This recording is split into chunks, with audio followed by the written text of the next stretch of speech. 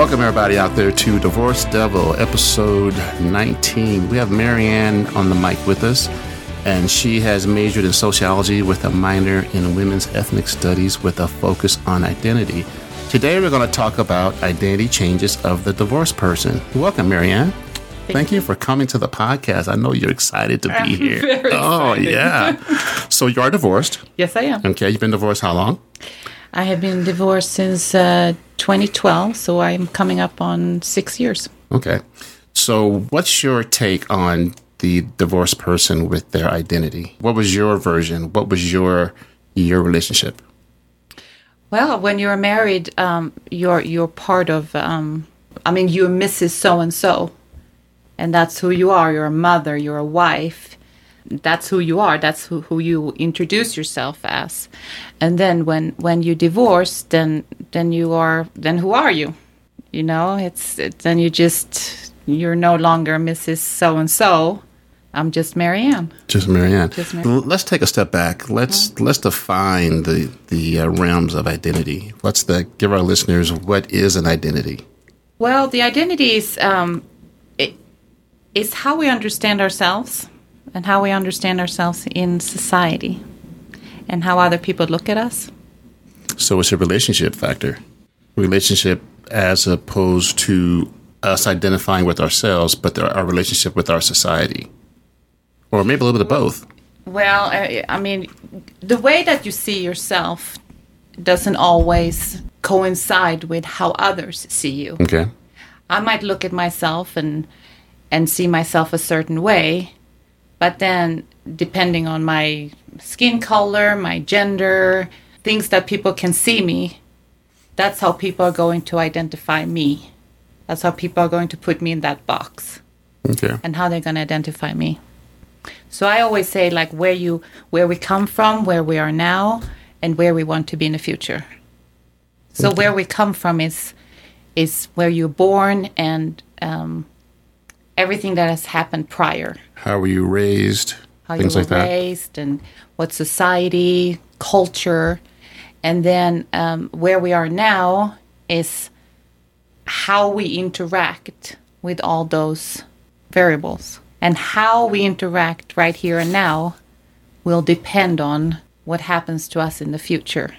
Are we socially active? Are we inept? Can we function in society? So then apply those three principles to before, during, and after divorce. Because I can see the identity changing with those three principles. Mm-hmm. And if you look at those three eras of divorce. So where we come from, in my case, I was 19 when I got married. I was born and raised in Sweden. So everything that I brought with me coming to America was what I had learned in Sweden.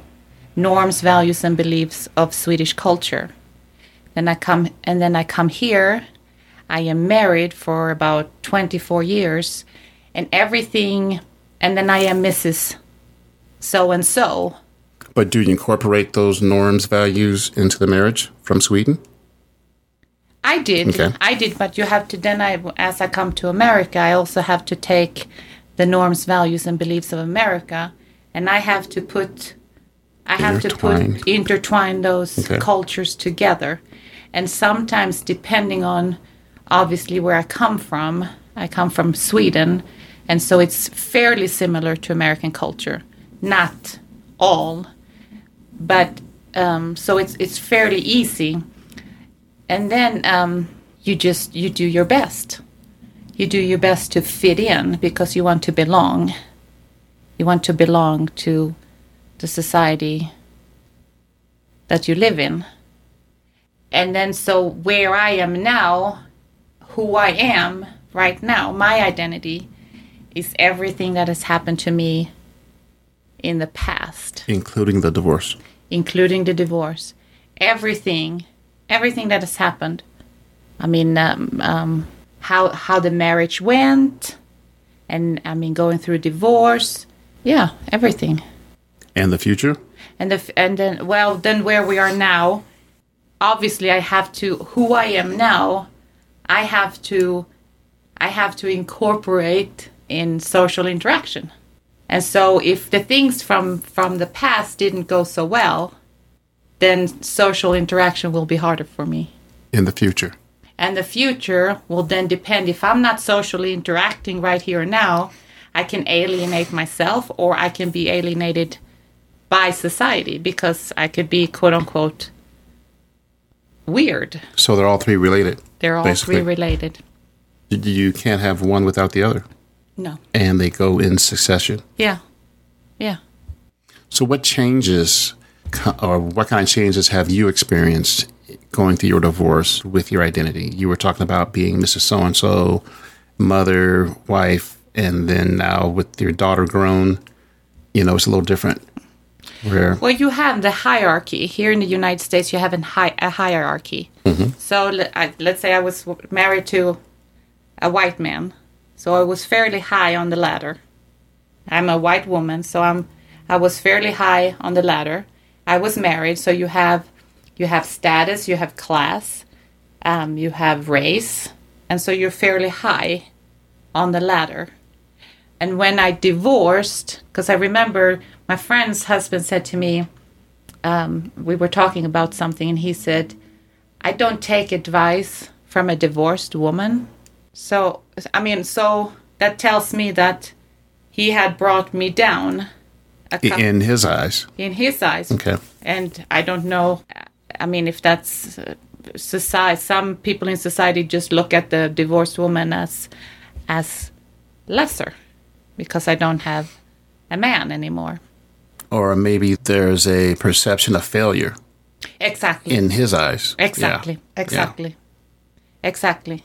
And then so you feel that yourself then too. You feel like I'm a failure. If you take that on. Yeah. And you're part of statistics, of divorced statistics. Because you never get married thinking that you're going to divorce. Yeah. You always think that, I can do this. And then. Well, that kind of transitions into labeling. Mm-hmm. Labeling. Mm-hmm. So exactly. Explain labeling. Well, there's so many things. How do you look at somebody who's a divorced woman? The labels are. The labels could be. Bitchy. I can't take care of myself because I'm a woman. I can't change a light bulb. I can't. I am helpless. Yeah. And that's the stigmatizing, the stigma. And if I go buy a car, the salesperson might, look at you a little different than a divorced man. Yeah, yeah, because he can probably trick me into buying a car that I don't need. He thinks that's the stigma. That's the labeling that I'm helpless. Which I don't see myself as that. So again, the identity, I don't see myself as helpless, but part of society could look at me as helpless. What are some of the things that women can do out there not to appear helpless? I think, to be perfectly honest, I think most women are very strong. I think when they go through divorce, I think what sets them back is that identity of being Mrs. So-and-so. And so they feel, and with the stigma of helplessness, I think some people go with that, and they just feel what society wants them to feel. Instead of taking that identity and say, hey, I am all me, mm-hmm. This is my new identity, and mm-hmm. let's go with it. Yeah. And it's not. Maybe it's almost like taking a back seat instead of taking a front seat. Yeah. You get divorced. You're traumatized, of course. You go through the healing and the pain, and it's almost like you sit in the back seat waiting for things to happen to you instead of sitting in the front seat and driving where you want to go. Mm-hmm. Yeah. And I think most. It's not. Maybe it's not that you get a new identity. It's kind of like you're adding to your identity or reinventing. Yeah. You're adding because everything that has happened in the past is going to be there. It's going to be who you are, And I would say take everything from the past, good and bad, and maybe what you say, reinvent yourself and use it as a positive. Use it as something. So spin it. So take all the pain and the hurt and spin it into something positive. Absolutely. Okay. Absolutely. And there's some guys out there that kind of lose their identity too when they get divorced. Absolutely. Yeah. So, they can go through things like, I'm a failure, this didn't work, this is all my fault. And, that blame game can really take you down big time. Yeah. When you get to that low point. Yeah. And as with women, you got to be in that front seat. Yeah. And take control of your future. Because when you get divorced, you're the only one in control of your future. You got to be able to sit in that front seat. You have no control over the other. Yep. You have the only control you have is over yourself. And you can look at it, to kind of take the high road and look at it positive. I mean, I think my divorce was, it was easy, but it's always hurtful. You're always sad. When you divorce. Let's talk about kids. Kids and identity. What do you think about that? Well, like in my daughter's case, her identity, she was kind of hard to speak for her. But I think being a foreigner, I always pushed my culture on her. And I wanted her to be who I was, or who and I wanted her to like Swedish. Be like you. Yeah, but she's not. She's American. And so she was 18 when I divorced. And so she was really finding herself. She wanted to find herself. And she has done a really good job finding herself, but it took a good 5 years. She took the before, the during, and worked into the future. Of those 3 levels you talked about earlier. Absolutely. Yeah. She and she's only 25, and I think she has done a really good job by looking in the past and picking up bits and pieces, and then she has interacted as well as she could, and now she's going with it. Oh, there you go. What about going from a couple to single? You do things as a couple. One of my podcasts, I think it was Brenda, she talked about learning to do things by herself, learning to go places by herself, going to the movies, going to dinner, and not being afraid to. Those are huge steps sometimes. Yeah, I personally have never been. I've never really been afraid of doing things on my own. Having been married to a military man, I was. He was always gone. I was always gone. I had to. There were so many things that I did on my own. I think the only thing I don't really that I never did was to go out and eat by myself, which I still don't. You were probably busy with a kid. Yeah. Yeah. So, but it's interesting. By far. So I talked to you earlier about that I hang around a bunch of guys and girls that are divorced, and that's become a part of my identity. My present identity. And I don't say, hey, I'm David Webb, a divorced man. I just say I'm David. That's part of my identity, but it's not a spoken identity. That makes sense? So if you go into a group and you introduce yourself. I'm David, yeah. You're just David? Yeah, don't say I'm the divorced guy. So what do you want people to know about you? That I'm David. It depends on the group. Yeah. If you go into a group you don't know, the last thing you're going to do is wear that badge. And it is a badge. You wear that divorce badge. And I think I relate identity to a bunch of badges on you. Tall, mean, likable, all those badges on you. So you don't want to show everybody all those badges at once. Like the first time you meet them. You want to show them maybe, here's my badge of courage. Here's my badge of being a black man. Here's my badge of being nice. But you don't want to just throw all the badges out at once. The interesting thing is, too, that sometimes society does not let you be who you want to be because of various values and beliefs you have in society. Society sometimes do not always allow you to be who you want to be. Or accept you the way you want to be. Yeah. So if you want to be, if you are a woman and you want to be a firefighter, that might not always be okay. And because of the societal pressures and stigma, pressures, the way it's always been, things like that. And I'm sure some people who divorce, they do not want to be divorced.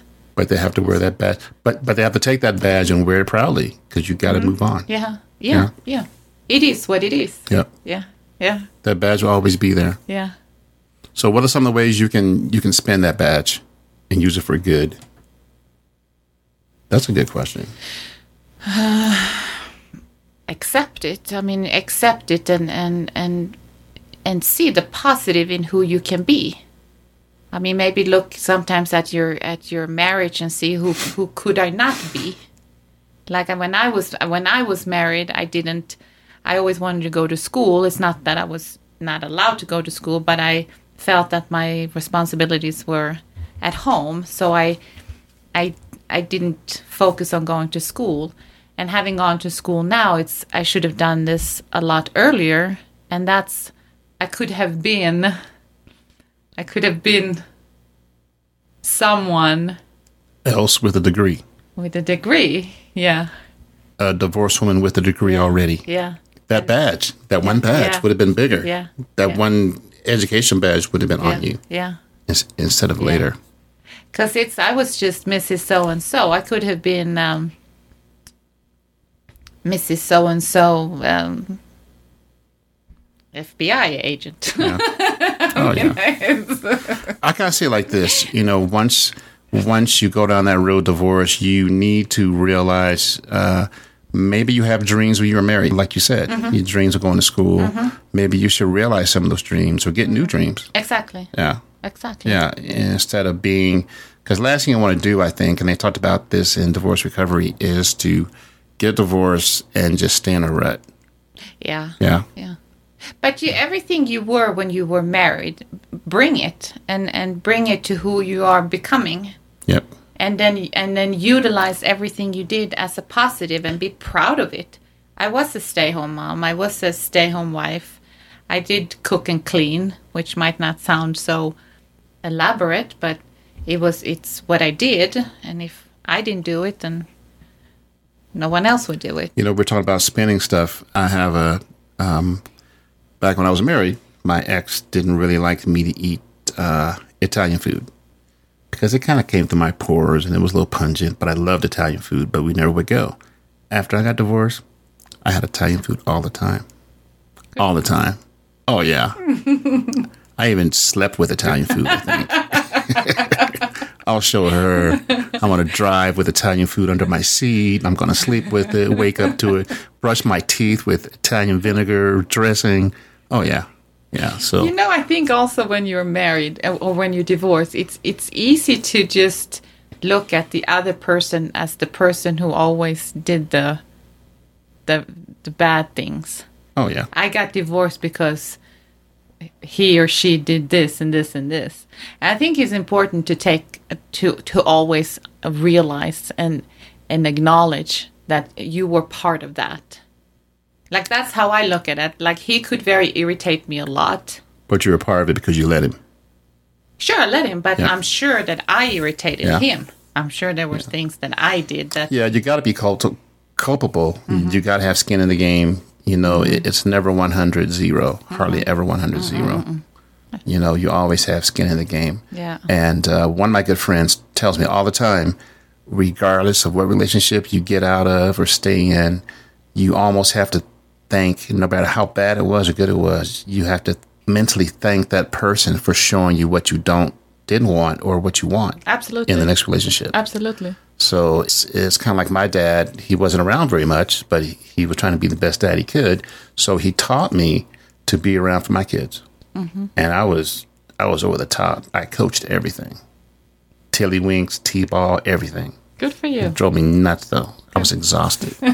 So you have to, that's another example of taking it and spinning it for good. So and just use it, and I said this to a friend of mine who's going through a divorce. Just use everything you've learned and use it for the positive. Learn. So where you want to be in the future, you don't want to sit and cry for the rest of your life. You want to just have energy, and so use it and bring it to the positive. Does that make sense? Yeah. Yeah. Yeah. Because if not, you're just going to wallow. Yeah. You're just going to sit there and and you don't cry. want that.